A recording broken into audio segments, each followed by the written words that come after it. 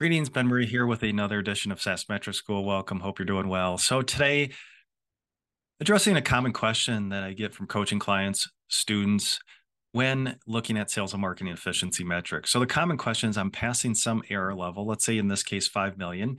And now I need to get more advanced with my metrics. I'm getting questions from the board or questions from the investors, or maybe I'm getting interest from private equity, and I want to better answer questions that are going to come my way. So say we're passing 5 million ARR, and now we're focused on sales and marketing efficiency.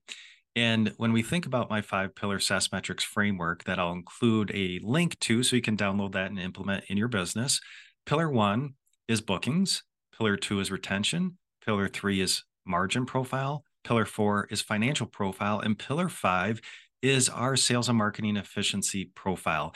And it goes left to right in that order because we're getting more advanced as we progress through those pillars. So now we're ready for pillar 5. We're investing in our go-to-market motion, and we have to make sure we're efficient with that capital. So what am I going to look at with sales and marketing efficiency metrics? And when this question comes up, first, I have to ask that person questions.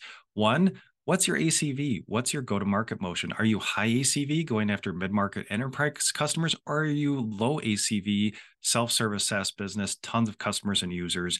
That kind of dictates when I'm going to implement these metrics and what type of metrics I'm going to implement.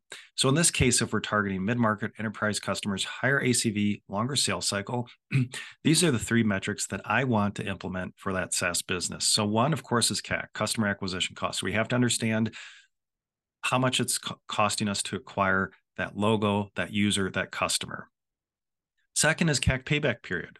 So we acquire that customer. How long does it take to pay back that upfront customer acquisition cost? And there are great benchmarks out there for CAC payback period that looks at how long our capital is tied up in paying off that CAC.